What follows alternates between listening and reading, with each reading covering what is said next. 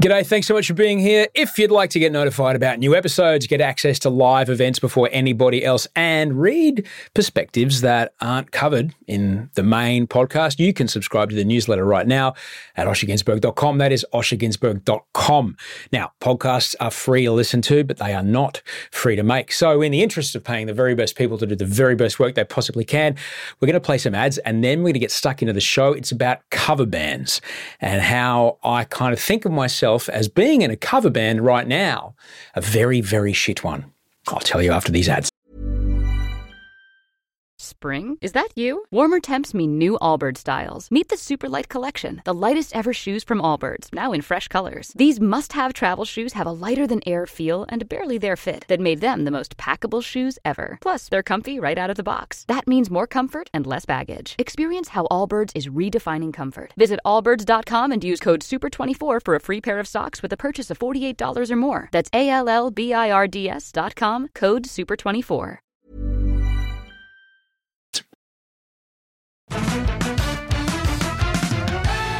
Thank you for being here. I'm Osher Ginsberg. This is Better Than Yesterday, which we've been doing this since 2013 and just trying to make it better every episode, every single week. Who am I? I am a podcaster. I'm an author. I'm a TV host. I'm a dad. I'm a stepdad. I am a man who watches 2 YouTube videos on drainage and then considers himself an expert in dealing with stormwater runoff. We've got gigs. We've got live gigs in Melbourne. Come check out the news show that we do at the Melbourne International Comedy Festival. We're there for the 2nd year in a row. We cannot wait. Tickets are in the show notes. The mailing list is there as well. And thank you for all the lovely messages about the news show that we're running on Fridays. It's super fun. I'm loving doing it. It's so fun getting the band back together.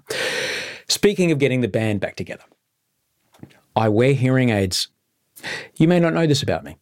If you meet me in person, usually I will have my hearing aids on. That's so I can hear the difference between the letter S and the letter F, and D and T and P and B and V. Look, I can't hear very well, all right? It's industrial deafness, 30 years in broadcasting, earpieces, headphones, DJing, playing in a funk metal band for a couple of years. All of those things, all that enormous amounts of decibel volume played a role in why my hearing is what it is. And before that, before I even got into radio, I was a roadie.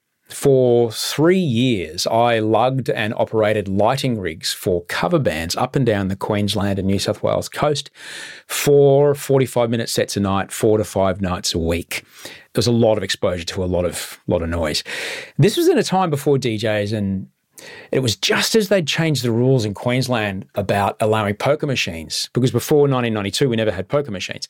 So needless to say, as soon as they did, pretty soon publicans found out that they could break even by 1 p.m.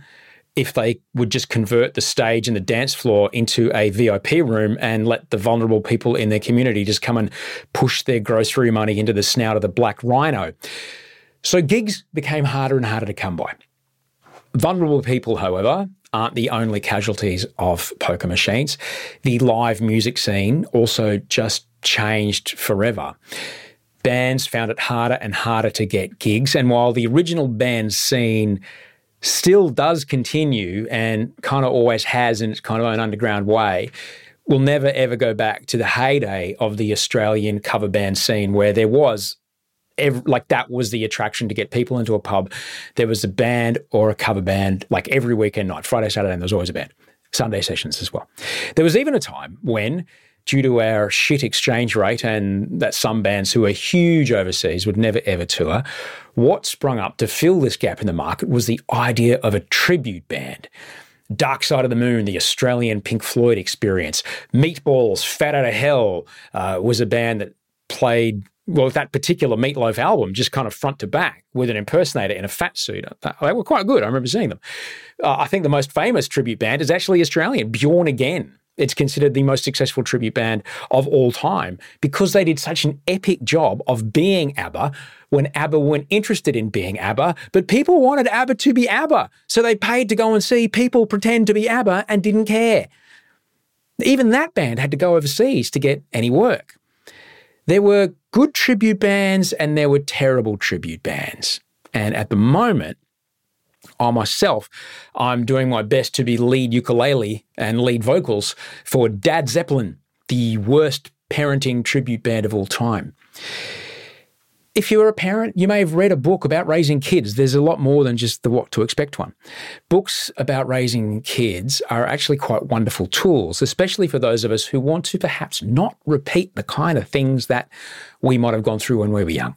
Not to say anything bad about my own parents. I'm sure, like yours, they did the best they could with the tools that they had and the cultural norms of the time. And so did, for that matter, so did my teachers. Because I went to school in a time when it was perfectly acceptable to whack a misbehaving little shit like me if you were a school teacher. I mean, I did get whacked, and it did help me to understand something and to pull my head in a bit, but I don't know if I really learned much out of it. But now we know better, and so we do better.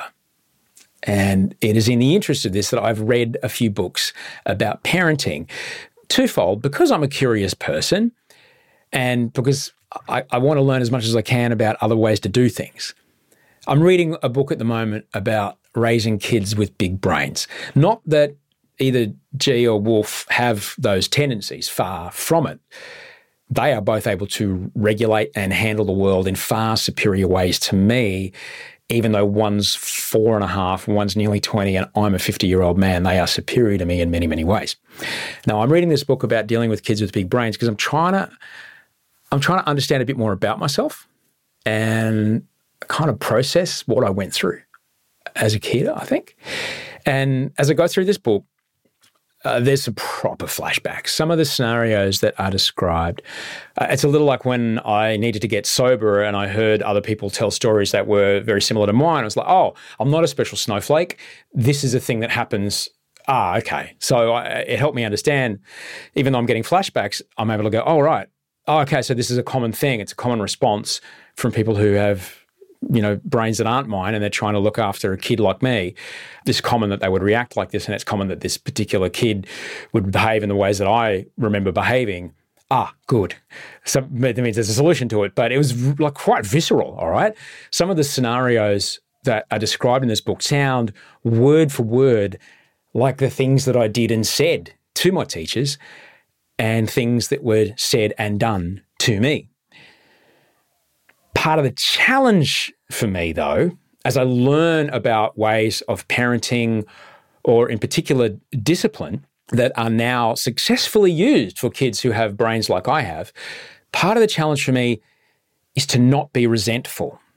And I do feel it come up, all right?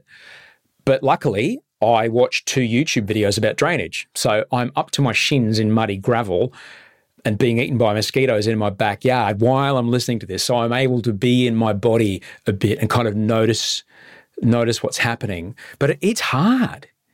It's hard, isn't it? To understand that there was another option than to be shouted at by people that you love and trust. I have to remind myself that these were people who didn't understand what else might have been going on. In a time before the tools and the techniques that exist now were around to help kids who have brains that operate in a different way, to help kids to develop skills that would allow them to go through life with a better chance at things. There's a lot of breathing, a lot of big breathing.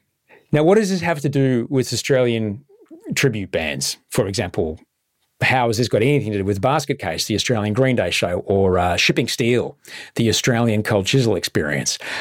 Well, my band, Dad Zeppelin, which is a solo outfit, and when I'm not on ukulele, I play bass, Dad Zeppelin is trying as hard as possible to be the worst version of my parents that I can possibly be, in that I am doing everything I can to be a parent from a standing start, from an assumption of zero knowledge, as if I know nothing.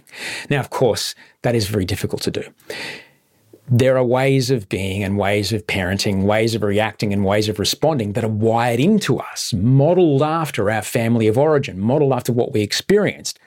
And we don't deliberately do them. Say that we're in a stressful moment with our kids and someone's flinging potato across a room or something. In my adult life, generally I'm not at a table where someone I'm dining with flings a potato with a catapult fashioned out of a spoon to splat it on a wall.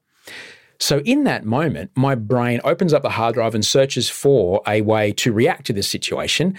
And it brings up the best and only idea that I've got, which is just do what you did last time this happened, which was somewhere around 1982. And my brain goes like, quick, shout at them. And if they do it again, give them a whack. Now, look, I understand the whack is not something I'd ever do to my kids. I've never been in a fight in my life, never hit anybody. Well, actually, no, I hit one person once, but I'll tell you that story another time. The shout flies out of my mouth before I've even had a chance to think about my response. I'm unable to intervene. I have found myself doing an impersonation of my very stressed out mum 42 years ago, who's trying to do her best with 4 unruly boys at dinner time. And I was unable to not let it happen. Interrupting those learned responses is quite difficult. So this is where I do my best to be self-aware and just check in with what my body's doing. Taking a breath usually helps, puts a bit of space in between action and reaction. Some days it's easier than others, depending on how much sleep I've had, if I've trained that day.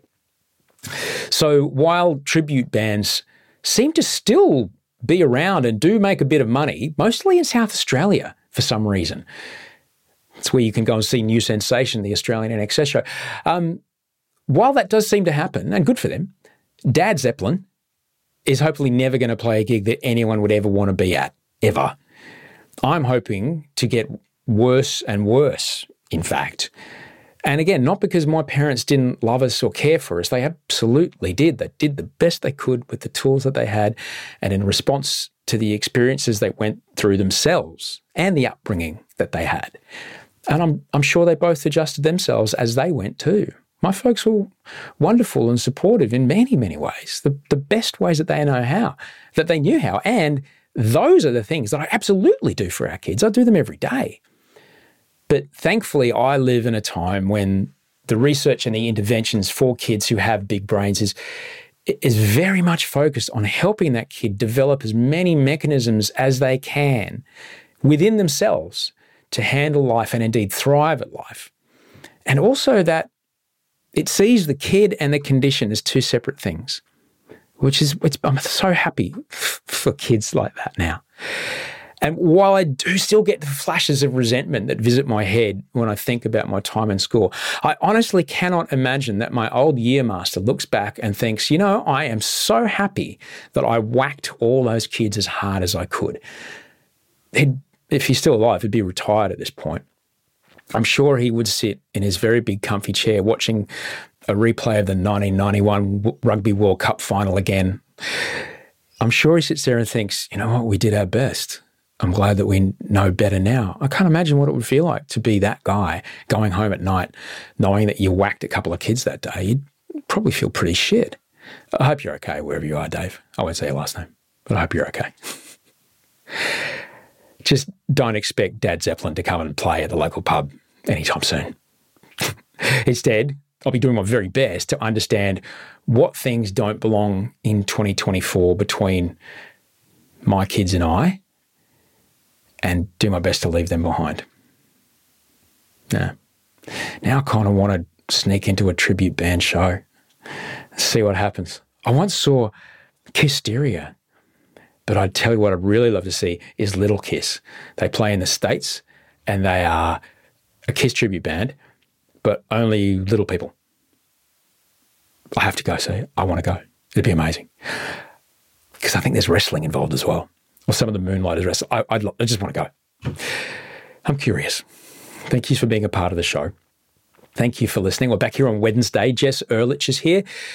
You may know her work. She's from New Zealand. She's a poet, and her writing is extraordinary. She writes about parenthood, about the kind of stuff we've just been discussing, the whole concept of almost reparenting yourself and realizing things about your own parents that you can't ever know unless you do some really solid work with a therapist, do a heap of really decent journaling, or become a step parent or even a parent yourself.